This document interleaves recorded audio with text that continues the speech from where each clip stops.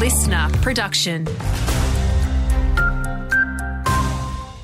Hello, Paige Busher with your local briefing. WA Liberal leader Libby Mettam says she's not afraid of tough decisions after her deputy resigned this morning. Steve Thomas admitted to dealing with Brian Burke and failed to disclose it. A woman has been sentenced to 1 year in jail for helping steal $6,000 worth of gold-bearing material from a Coolgardie mine site. The 38-year-old taking the material from Greenfields Mill gold processing plant while she was on a suspended sentence for stealing a car.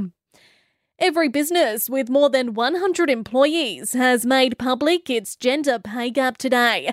Female-focused fashion brand Forever New has a gap of more than 50%, while Qantas, Jetstar and Virgin have median base salary gaps between 37 and 53%. Minister for Women, Katie Gallagher, says she hopes the new data forces change. There is a substantial problem in this country when you've got essentially 2/3 of businesses with a gender pay gap in favour of men. New figures reveal backpackers spent $360 million in WA last year.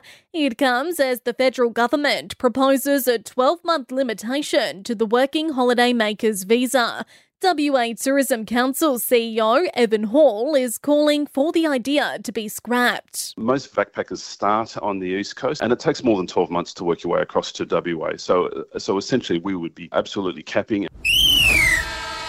In sport, final series is looming in the Esperance Cricket men's A-grade competition. The Coastal Warriors locking in a spot in the final after making 10 for 238 over Ports. Want more local news? Get free breaking news about our community. Download the Listener app, search for your area and subscribe now.